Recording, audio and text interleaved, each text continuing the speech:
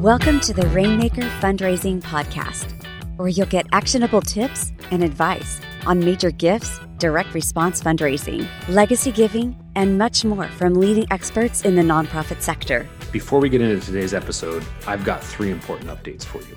If you want to increase your success with mid-level and major gift fundraising, you need to grab a copy of Rainmaking, the Fundraiser's Guide to Landing Big Gifts. This book is in use by more than 3,000 nonprofits and has helped raise over $250 million for charitable causes since 2013. As a leader and practitioner in the nonprofit sector, you may also be looking for a guide to help you navigate some of the biggest challenges that you face. That's why in 2019, I brought together 28 key leaders and fundraisers from across our sector to share their insights and help leaders like you avoid making costly mistakes. My newest book, 101 Biggest Mistakes Nonprofits Make and How You Can Avoid Them, is currently in the hands of more than 1,500 nonprofit leaders, helping them to navigate those key challenges. It can help you too. And you can get either of these resources or both of them simply by going out to Amazon today. The third thing that I've got for you is a request. If you enjoy this podcast and the conversations we have, I'd greatly appreciate you going out to Apple or Spotify or wherever you listen and doing 2 things. If you can go out and give us a rating, then write us a brief review, I'd really appreciate it. Those 2 things help us find other listeners, and they help me continue to secure great guests that'll bring valuable content and insights to you. So please take a minute today to go out and give us a rating and a quick review. It'll only take a minute to do. Thanks so much. Hey everyone, welcome today. This is Andrew Olson, and I'm here with Sarah Lee, the Chief Operating Officer at News Story. She's been with their organization for almost 5 years now and has held the role of Chief Brand Officer and Chief Growth Officer. Prior to joining News Story, Sarah spent 6 years at Syrup Marketing, leading account management and brand strategy for a range of clients. We're excited to have her here today to talk with us about their culture, the organization, and leadership. Sarah, welcome to the show today. Thanks, Andrew. Really excited to be here. Hey, before we get into the core questions that we have today, take a few minutes, if you would, and tell us a little bit more about yourself and a little bit more about who News Story is and what you all do. Yeah, for sure. So as you mentioned, I've been on the team for about 5 years now. We are a relatively young team. So the organization has been around for, we just had our 6th birthday or anniversary, whichever category you want to put that in.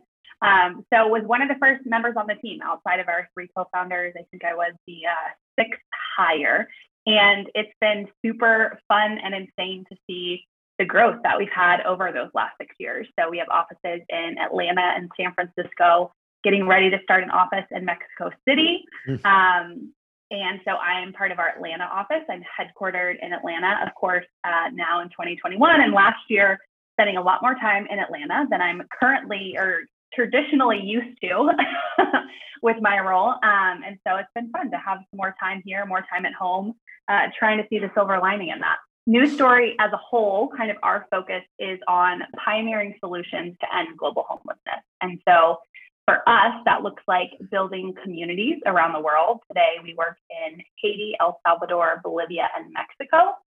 But really more than just building homes, we're focused on how can we make this process cheaper, higher quality, and faster, because as I am sure you recognize, homelessness is a massive problem. It impacts about 1.6 billion people and growing. And so we're focused on not just building the homes, but also really figuring out how do we make this more scalable. So as the problem grows, the amount of people impacting that total need can also, change and grow with it. So that's fascinating to me, and it's something that I've been really intrigued by as I've watched your organization online. I've been struck by the fact, I've been working with nonprofits for about 20 years now, and when I look at how you all operate, at least from an external perspective, you sure look a whole lot more like a corporate startup than you do a nonprofit. React to that for me. That's very intentional. So I'm glad that you feel that. I think that culturally and with our team, most of our team does not come from nonprofit backgrounds. They come from agency backgrounds, tech backgrounds, lots of different places. And most of our donors also are more compelled by and have a larger foot in the door with for-profit investments than they do nonprofit investments. And so, we fundamentally really believe that nonprofits should be held to a higher standard, not a lower one, right? A lot of times we all lower the bar for nonprofits. We're like, oh, well, the brand isn't great, or the communication isn't great, or the, resources aren't great, but they're a nonprofit, so it's fine. And we are really, working on ourselves and really hope to help the industry as a whole, right? Recognize that to solve the world's biggest problem, you have to have not only the brightest people on those, but you really do have to approach it just like the people who are trying to, make the most revenue, right? And have the biggest tech impact and all of these other things. So it's definitely a core tenet of how we think about our brand and how we think about our mission. No, that's fascinating to me. It's really exciting because I would agree with you. I think there's so often organizations are held back by focusing on what they don't have or what they haven't been able to achieve, rather than saying, well, wait a minute, what applications can we learn from somewhere else, bring them in house, and just do this differently to be more effective. So it's very encouraging to see an organization that's actually living that. Talk a little bit, if you will, about how that impacts actually like your service model, right? So what are you out swinging hammers, building, concrete homes and brick and mortar type work? What does that look like for you? And how is that different based on your business model?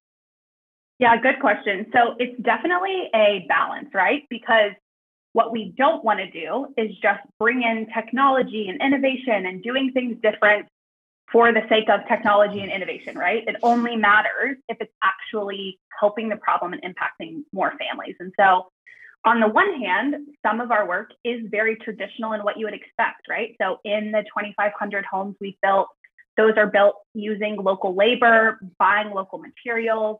A lot of them are built with processes like you would expect, right? Cinder block, simple homes.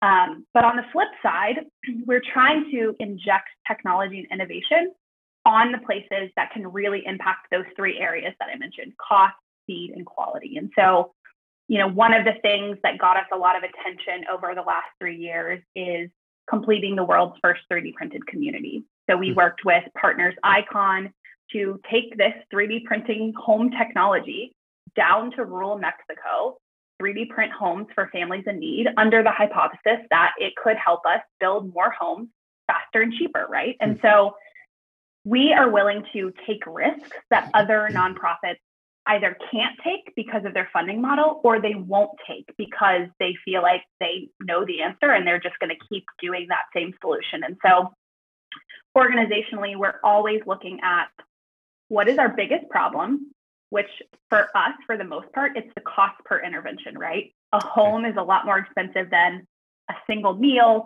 a single shot, right? Whatever. And so we're consistently looking at how are we driving that cost down and how are we doing it faster.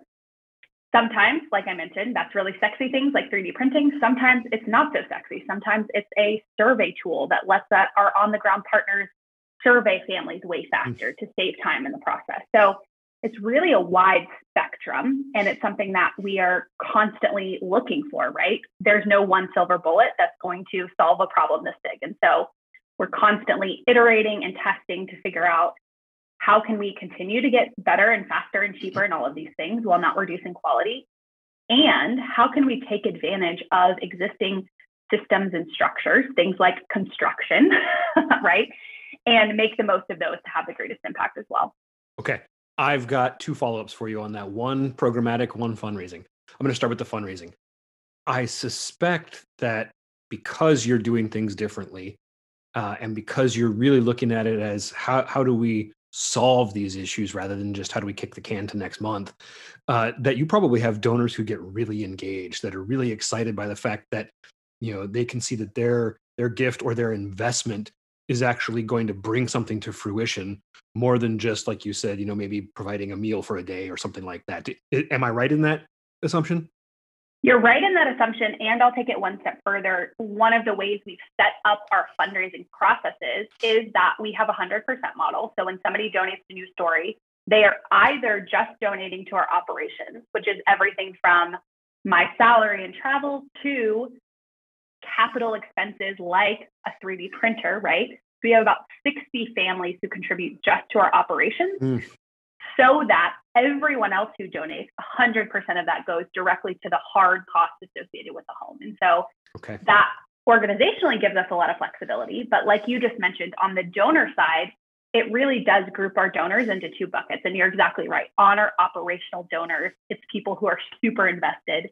They understand making a long-term investment and that there's going to be short-term wins and losses, but that it's headed towards something much bigger.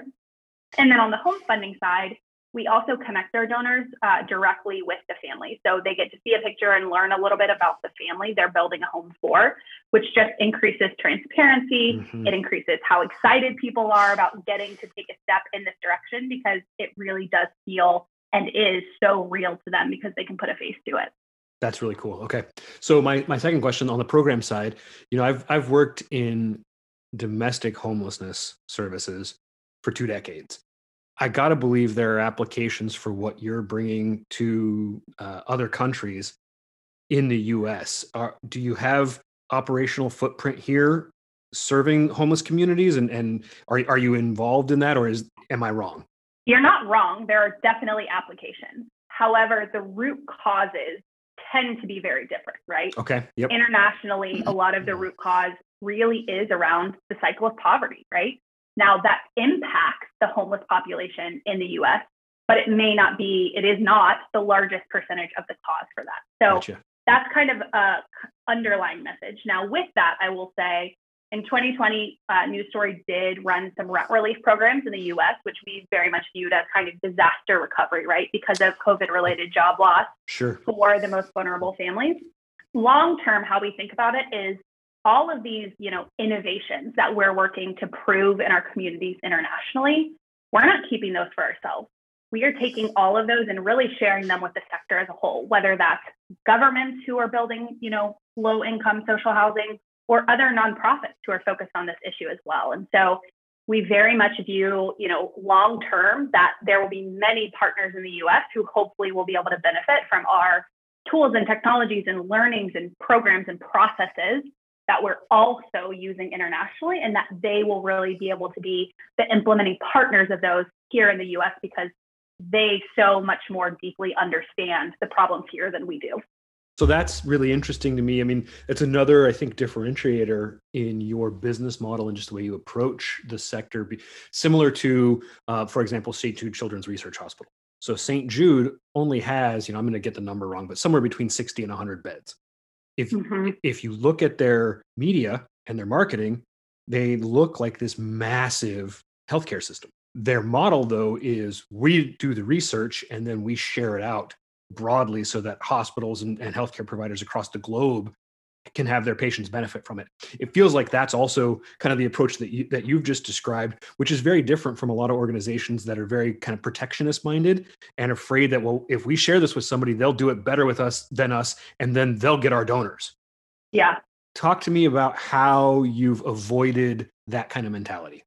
2 things come to mind. In the beginning, you were talking just a little bit about how the teams are set up. And it made me think almost it's the difference between a scarcity and abundance mindset, right? And what you just described is exactly that. If people either think, I got to get mine because otherwise I won't, or they think, hey, we're all actually going to help each other and we're all going to raise each other up by growing individually. And so, we often internally say nonprofits should not have intellectual property, right? Like, fundamentally, if you actually care about the problem that you are working every day to solve, you can't have intellectual property, right? Because it shouldn't matter if you're doing it or the nonprofit down the street is doing it if people are being impacted.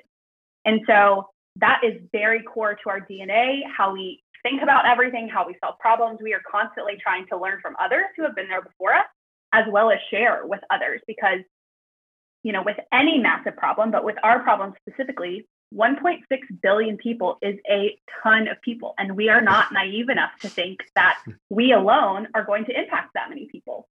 But if we can all come together with our best resources and learning and tools and technologies and all of these things, ultimately more people are going to be impacted. And that's what we care about. It doesn't matter if News Story's name's on the front or somebody else's. The families being impacted ultimately are what matters. That's a really bold position to stake out, and I really like it. It's very different from what we typically hear. So talk to me a little bit from a leadership perspective about what you feel are the most important values at News Story. Yeah, our values culturally are hugely, hugely important to us. I think that, we have all worked with or for companies that say, we care about our values. And it's, 5 words that are plastered on a wall somewhere and you never hear anything else about them. We work really hard and really intentionally to ensure our values are core to our DNA and that they are core to how everyone operates. And so 2 of the values, we have 6 values, 2 of them that I would say are maybe the leaders of the pack would be, one is humble pursuit of excellence. And that is the idea of, the balance of excellence and the drive for doing things the best way possible, being the best, achieving all of this, and balancing that with humility, right? And I think we've all worked with people that have the excellence part down pat, or they have the humility part down pat. But the blend of those 2, I think, is very rare and is something that we are consistently looking for to add to our team, as well as looking to cultivate within our team. Another one is team of founders. I think when people, that's a phrase that gets thrown around a lot, right? Founders mindset, team of founders, Yep. whatever you want to call it. A lot of people think about that as everyone's willing to take out the trash, right? Anyone's willing to do any task. I think there's truth to that, but we really think about this value as your ability to look at how whatever you are doing within the organization has broader implications. So instead of just trying to check a box, you're also thinking about who else is ultimately going to touch this or be impacted by it, and how can I do it in such a way that is acting in the best interest of the organization and acting in the best interest of my teammates, right? So those are kind of a couple of the values that really come to mind in terms of being the most important ones at our organization, and a little bit about how they manifest. Oh, cool. So kind of on a similar vein, I want to talk about culture for a minute. And I'm particularly curious to know, because you have a distributed workforce across the country, and just because of what's gone on in the last 12 months, how are you going about building and cultivating a healthy and thriving culture in the organization, given those challenges? I would say the biggest differentiator at New Story and the biggest way that we truly ensure that we have a healthy and thriving culture is that we are relentless about measuring and tracking it. Hmm. So we do quarterly surveys with our entire team around everything that impacts culture, right? Cross-departmental communication. Do you feel like your manager cares about you as a person? How well do you feel like your feedback is taken from the executive team? Do you feel like you're getting enough feedback from your manager, right? All of these different questions. I think there's about 20 of them that we're asking every quarter. And that allows a couple things. One, it lets us see trends over time, right? So during a really busy season, how's our culture impacted compared to an easier season? What are the areas that we currently really need to be focused on improving? And what are the areas that we do a really good job at, right? What are the things that come a bit more natural that we can double down on? And so culture is really, really hard because a lot of people talk about it. Everyone talks about it. It's a wide spectrum between if people think it's having scooters in the office or, OKRs or how you're tracking things or whatever. I fundamentally believe that you can have a healthy and thriving culture with all different spectrums of benefits and work styles and work ethics and all of these things. But you're not going to actually know, do the people who make your culture think it's healthy and thriving if you're not consistently asking them and having the systems and processes in place to really know that more than just, how you feel when you are in the office. Yeah, that makes a lot of sense. Okay. So let's pivot that a little bit. Talk to me about if so, how you integrate the needs, hopes, and desires of both your donors and those you're serving into your organizational sort of vision casting and strategic planning processes. What roles do they play, and do they sit at the table? They rarely sit at the table on the front end. So our impact team really does lead what are the year-to-year needs and desires for the communities that we're serving. Where they sit at the table is what is their process within that, right? So actually right now we're right in the thick of doing some donor surveying, which is talking more around how are we communicating to them? What do they wish they knew more about? What do they wish they knew less about, right? How does all of that manifest versus getting with them to say, where do you want to fund homes? Like, we'll go find homes out of that. All of that is led by our impact team. And of course, those are the people who are on the ground. They're seeing the needs. They are best suited to speak into those issues.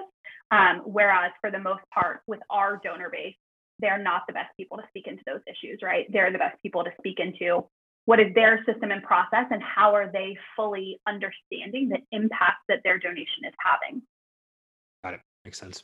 So let's talk a little bit about the last 12 to 14 months. Obviously, COVID being what it has been, it's been a really challenging year. You talked already about some of the sort of disaster relief work that you did in the States around that. What's the biggest learning that you've had as a leader out of this, and how has it changed you?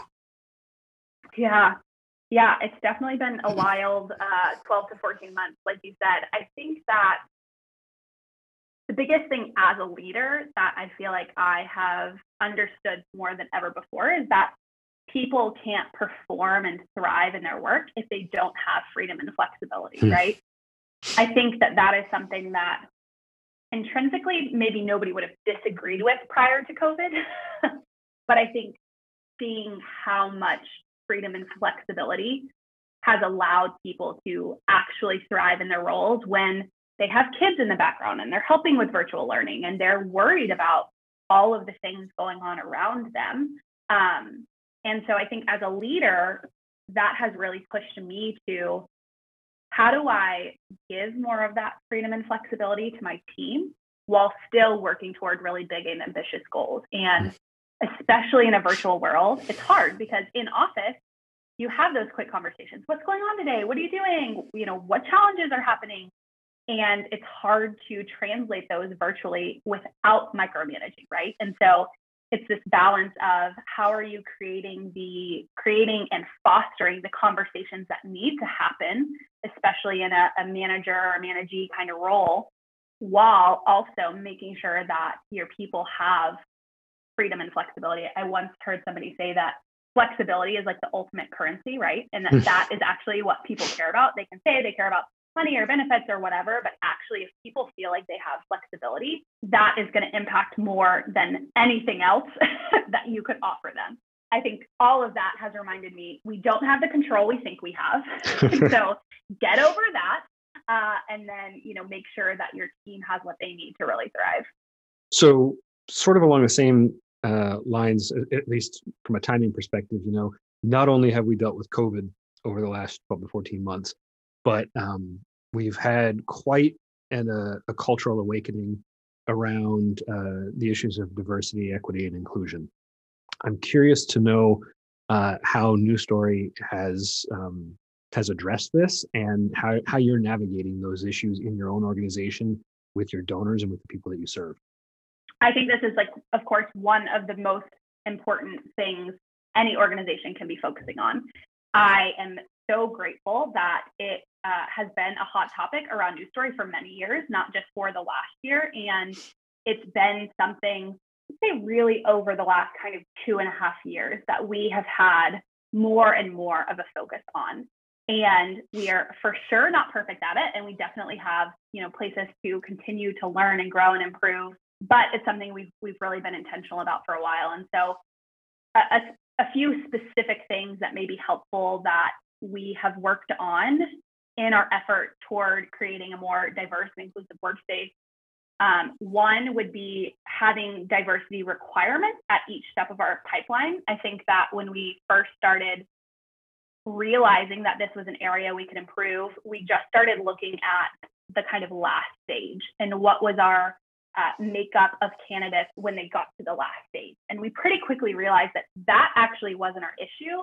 Our issue was we were failing to get enough diverse applicants in our first stage. And so it was super insightful for us as an organization because we could have spent a long time trying to solve that last step when what we actually need to solve is what networks are we promoting these roles on? Where are our networks? All of these things that really can help that pipeline on the front end ensure that we have a really amazing, diverse mix of applicants in the first step and at every step.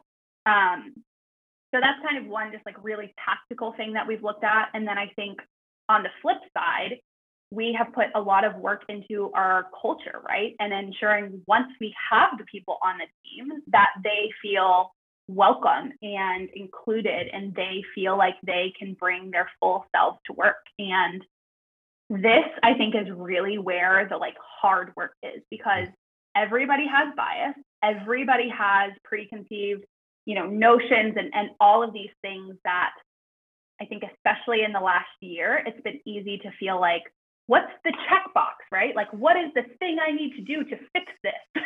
And that's, as hopefully more and more of us are recognizing, it's not a checkbox. It is a lifetime of work, especially for somebody like me, right? As a white woman who has grown up with a lot of privilege, it's lifetime work, right? It's things that I don't even realize, I wouldn't recognize. Perhaps I might not even identify with if somebody said it to me, but consistently uncovering opportunities to grow and improve and learn. Some of our culture surveys, like I mentioned, help feed this and help identify, opportunities to grow. But those are a couple of things that come to mind in terms of how we have navigated some of these issues and how we're continually trying to learn and grow in that area. Thank you. So I'm curious, as a follow-up, have you started to wade into any of those conversations, say with donors? And if so, what does that kind of feel like and look like right now? Amazing question. We have not. Okay. We have recognized that we have a very, very white donor base. And that, I think, goes to that same issue that I just mentioned, right? With some of the first step in pipeline, right? Okay, well, what are the networks that are connecting us to these people? Where are we finding them? So on and so forth. And so me as a hiring manager on the fundraising side, it's definitely a spot that I'm working on in the hiring process, because I definitely think that it is on the shoulders of our existing fundraising team for sure to have more diverse networks and donor bases and relationships there. But I also think that it is a big opportunity for us to grow our fundraising team and the diversity that we're bringing onto our fundraising team, the people they may engage with, the networks they may be a part of, to really grow that as a whole. But yeah, that is definitely one of the big areas that we know we have a lot of work to do on. Cool. So interestingly, I was having this conversation with someone else recently about the fact that, when their organization goes out and targets new donors, and they do a lot of digital paid advertising, things like that. Yeah. The models that they use are based on data from the best donors they have today, right? So you're smiling, and the listeners can't see this, but that just caused a big smile because you get it already. When we build a model based on the people who are currently sitting in the database, they're typically older, whiter, and male than the population, overall representation. So it's an interesting conversation to start having of, how do we approach, not just from a hiring perspective, but how do we target new audiences that represent the communities that we live in and that we serve, when the quote unquote more efficient or maybe immediately more effective fundraising approach would be to go to the people who look just like the people who are currently giving. But does that really set us up for success down the road? And I'm curious to get your perspective on this last piece, which is oftentimes, as well-intentioned as an organization is, they will say, we can't do that today because it's more expensive to do that.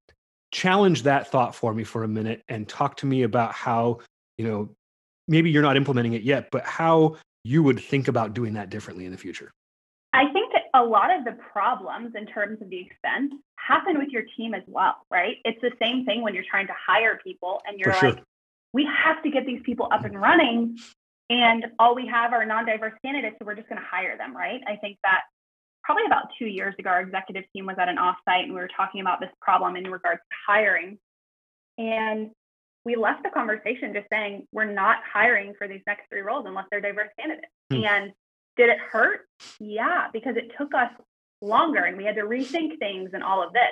But ultimately, is our team better for it today because we made that decision? Absolutely. And so I think how that translates to the donor base is it's never going to be quick or easy, but it's a long-term investment you are making in your growth, your sustainability, your the culture of your donors, right? All of these things that ultimately are going to make you better as an organization. They're going to give your donors a better experience. They're going to help you learn what are your blind spots, where can you improve, and how you talk to your donors, what you're talking about, right? All of these things. And so I think it's something that is never easy. There's always a reason why you can justify why you shouldn't do it. But ultimately, I think it's one of the most high leverage, long-term investments that you can make into your people. And so I would put it kind of in the category as like recurring subscription programs for your nonprofit, right? It's kind of the same thing. The first year, it's not really going to matter, right? It's going to take a lot of work to get it up and running. And in terms of your total revenue, it's not going to make that big of a difference. It's on year 5 when suddenly, those donations are there and you're not having to think about it, that you think, why didn't we do this sooner, right? Yep. And so it's people's ability and willingness to play the long game and be willing to invest now for future potentials and outcomes that are so vital to the growth of your organization. I'm just going to cut that clip and play it on loop in my next 10 meetings, because it's so poignant. I appreciate the way that you frame that. So we're almost about out of time. I want to get your perspective on one other thing, though. I'm curious to know how you and your peers at New Story are embracing some of the advances in data and technology to both improve service delivery, which I know you talked about a little bit already, but also how you're using data and technology to improve your fundraising outcomes as well. In terms of our operations team, we have an impact data program that is measuring the impact of home. So we don't consider it a success, just build a home and be done with it. We want to know, how does home impact every area of people's lives? Children's ability to access education, health outcomes, economic opportunities, right? All of these different things. And so on our on-the-ground operations, I would say that's kind of the number one emphasis there, is how are we using our impact data program to ensure that our outcomes are ultimately better for the individuals that we're serving. On the flip side, I would say with our donor program, we're using all of that information for sure. Our donors love when we can go back to them and say, hey, remember that house you funded 2 years ago? Well, we just got the latest update from the family, and they have actually been able to increase their income by 60%, right? What a surprise and delight factor to be able to go back to donors with some of that information. So definitely utilizing the data on our fundraising team. That said, we are currently in the midst of almost trying to go more old school than new school with some of our efficiencies, technology, all of that stuff as it relates to the donor experience. I think that we are especially in a season of people longing for human connection, right? Because we're lacking it in so many other areas. And so we are currently working to really revise our systems and processes to give more humanity, not less. And so where we're using technology on our fundraising team side is like, how are we setting up reminders and triggers and all of that kind of stuff to make our team more efficient? But we're really trying to be intentional to make sure on the donor side, it doesn't feel more efficient. It actually feels like a higher, more personal touch that they're getting, knowing that, people love organizations because of the people behind it often. And so we want to make sure that we're really cultivating those relationships and that people feel like they have that understanding of being seen and heard by our team, and that they feel really special in their partnership towards this mission and for impacting families. That's really smart. Yeah, I think that's exactly what organizations need to be doing. It's ironic. I was sharing with a friend this morning. I made a first-time gift to an organization about, 3 or 4 weeks ago. And it wasn't a large gift, right? At least not in my perspective. And I got a personal email back from someone on their team. And it was, she introduced herself. I could tell it wasn't an automated response, right? Introduced herself, thanked me for my gift, told me a story about, how it was going to help, provided a link to some more information, and then said, here's my number and you have my email address. Feel free to reach out if you have any questions. And I thought, I know these take time to do, right? But they're almost guaranteed to get another gift, and for me to become fully invested in their work. And I responded back to her and said, I give all the time, rare that I get a response like this. So I tell that story simply to affirm the direction you're going, and because I think the focus, like you said, of putting more humanity back in that interaction is so important and so valuable. So I'm really glad to hear that that's how you're approaching it. Andrew, let me tell you a really quick story on that. Yeah. To wrap up here. When we're at our best, we do lots of really quick videos for donors. So Great. We use a system called Loom. It's super easy, one button. Hey, Andrew, just saw your donation come in. Thank you so much. I'm Sarah on the News Story team. Really just wanted to let you know we saw it and means so much, right? Takes less than a minute, super, super personal, and people love it. I say when we're at our best because it doesn't always happen. Sure. It's not the greatest system right now. All of these things that we know once you're in the nitty gritty of it all. But over the weekend, I followed somebody new on Twitter, and he sent me a DM and he was like, hey, I saw you just followed me. I'm so curious, like, how did you get connected to me? Why did you follow me? I also see you work at News Story. So crazy. I donated to y'all like 2 years ago.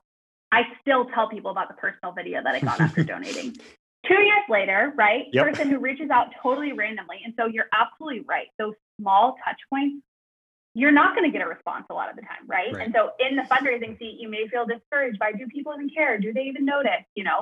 But it sticks with people. And that ultimately is what gets people to continue to get to the organization and continue to feel like they're a part of it. So thanks for that affirmation, because it's a good reminder with my fundraising team that we need to get back on even more of the personal updates and communication and all of those things, because I agree. I think people just love it. Awesome. Yeah. So Sarah, I really appreciate you being here. This has been a great conversation. Super appreciate your insights and the backstory about News Story. I know that you, at least recently, have been aggressively looking for new talent in the organization. So talk a little bit before you leave about the kind of roles you're looking to fill and how people can get plugged in if they're interested in talking to you. Yeah, for sure. You're right, Andrew. I am hiring for 1,000,001 fundraisers right now. So everything from grant writers, major gift officers, campaign specialists, strategic partnerships. If you currently raise money for an organization and you're listening to this and you're held by it, you're interested in joining an organization like News Story, newsstorycharity.org/careers has all of our roles. I think that there are 9 or 10 roles up there right now. Our social media, which is just at News Story Charity everywhere, we are pretty consistently doing hiring happy hours. So about every 2 weeks, a few members of our team get on Zoom for about an hour and just share even more about what's it like to work at News Story, what are the roles that we're hiring for, all of that kind of stuff. So those would be 2 places that people can look for. And yeah, we're consistently looking at all the applications that are coming in on the website and pushing people through that process. Really excited about adding more people onto our team so we can impact even more families this year and for many years into the future. Awesome. And lastly, if someone is curious and just wants to connect with you directly, is there a way for people to do that?